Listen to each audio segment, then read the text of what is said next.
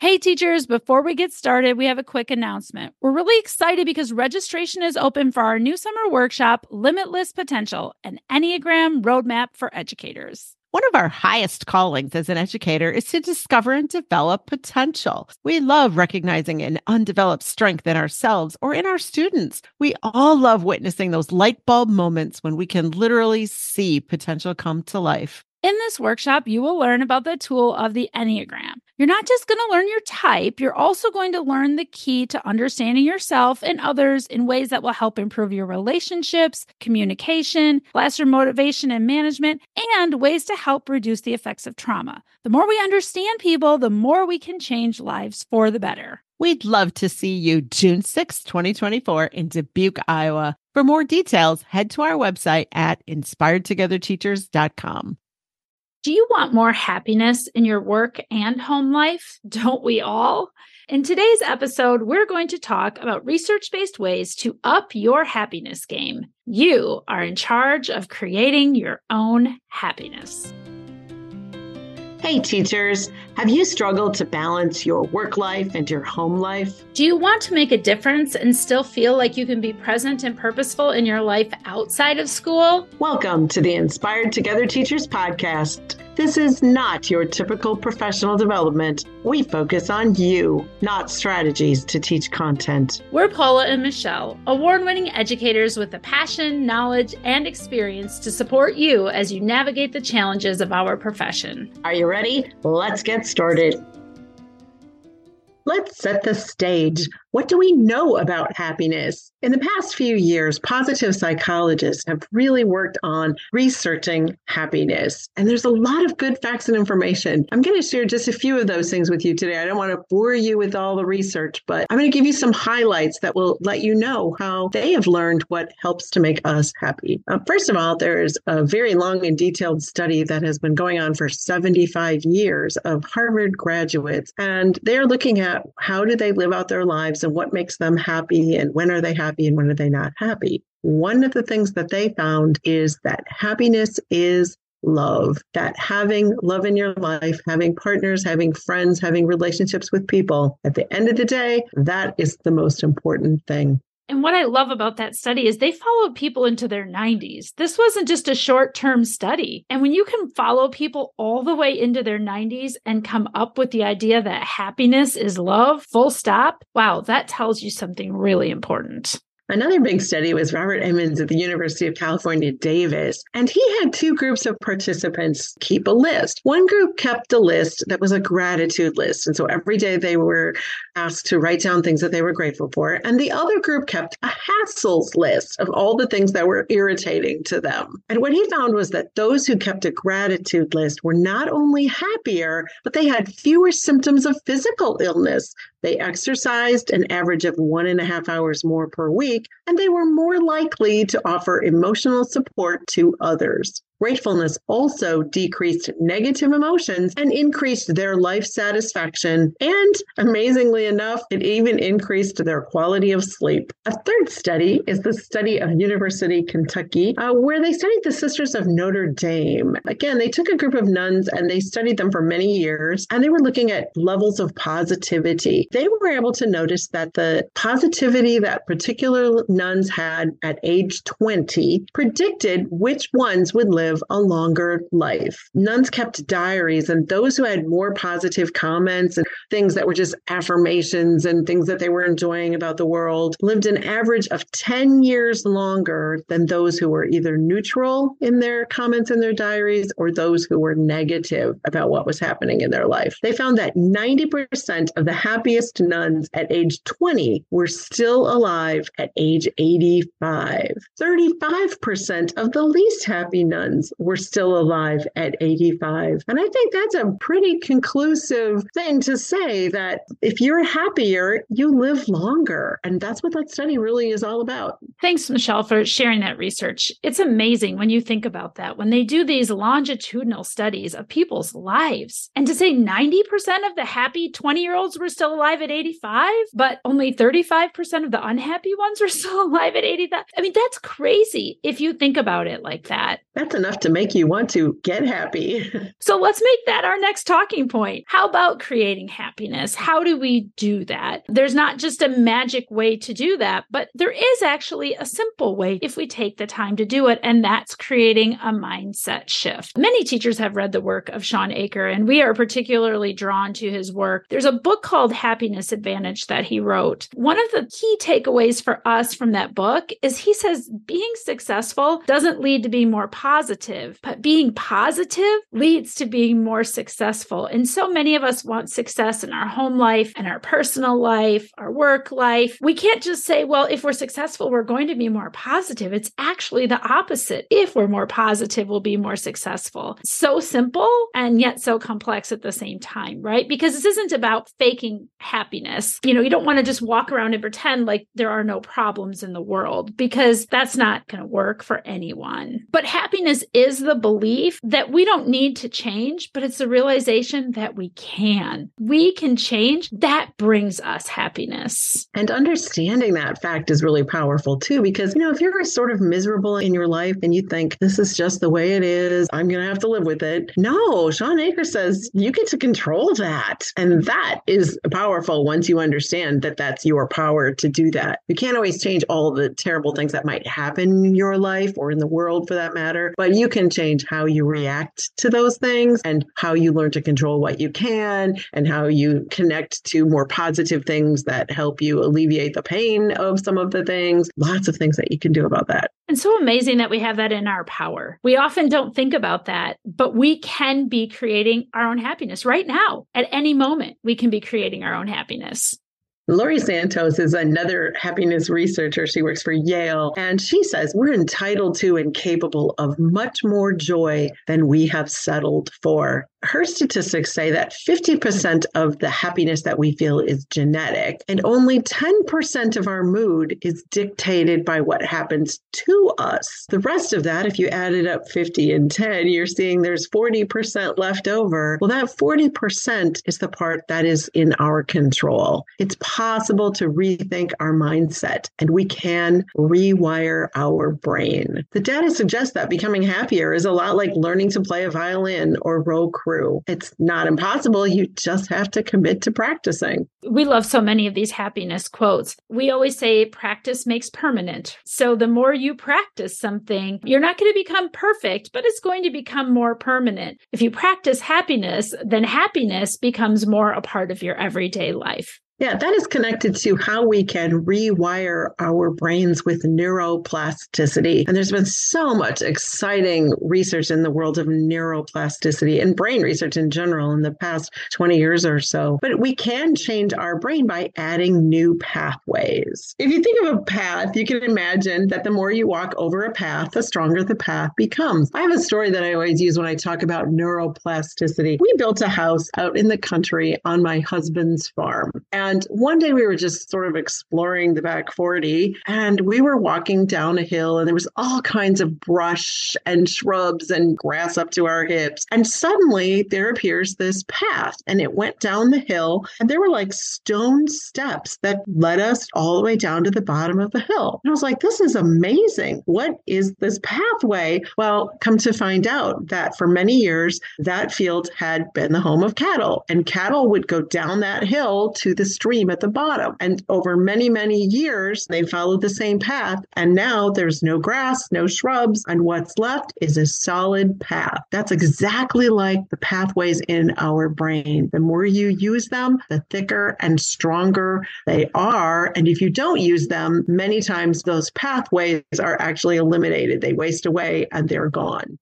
Like the pathway that you're talking about, the pathways in our brains are developed by those habits that we repeatedly do, or those thoughts that we're always thinking. So the more we repeat something over and over, the stronger it gets. Why wouldn't we fill those thoughts with happiness and be very intentional about creating happy thoughts so those pathways are getting ingrained in our brain in a happy way instead of a negative way? Yeah, if you keep looking for all of the negative things in your life, your brain is constantly searching for danger. Your brain will recognize something negative or something bad or something dangerous, and it becomes a well-worn path. That path is strong, so suddenly you will see all the bad in the world. But the opposite of that is also true. If you're focusing on the positive things that you see, then you're training your brain to look for more positive things. Shawn Achor says, creating positive brains makes us more motivated, efficient, resilient, creative, and productive, which drives production upwards. Why wouldn't you want to look for the positive? We all have the power to be more fulfilled and successful in the things that matter to us by thinking happier thoughts and creating happiness pathways in our brains. It's amazing. And so you're probably thinking now, well, what are some things I can do? How can I get those happiness paths? How can I pave that so that I have a stronger pathway towards happiness? And there are a number of steps that you could do to create those pathways. One of the ways is by Jose Lim and Bryant in a New Zealand study. And they found that one of the best possible ways to increase happiness is by savoring. They're talking about savoring of experiences, talking to another person about how good you feel. You're just in the moment, you're savoring it. Maybe you're thinking about how lucky you are, how well something's going. Maybe you're recapping a positive experience for others.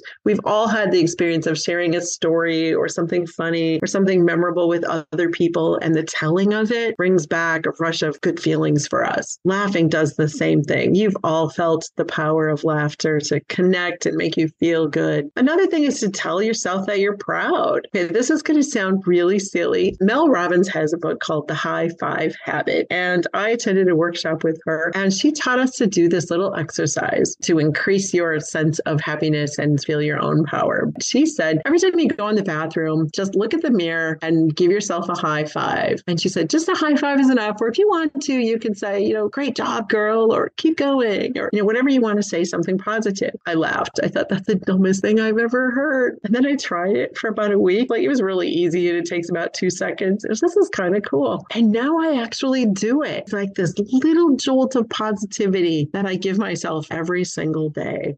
You can also tell yourself that you're proud of yourself. How often do we tell ourselves that we're proud of ourselves? Walking out of a meeting where you did really well, is your first thought to say, I'm really proud of myself? Maybe not, but it could be. When we saw Brendon Burchard at this conference that we have talked about in other episodes, he says that when he walks into a room, he thinks, I'm going to bring the joy. And by walking into that door frame, he crosses over, and that's a threshold of saying, here I come, I bring the joy. What if we did that even for ourselves or for other people? When I walk out of that room, I'm going to tell myself I am proud, focusing on and enjoying that present moment when we do something really well. That's all part of savoring the experience and the moments.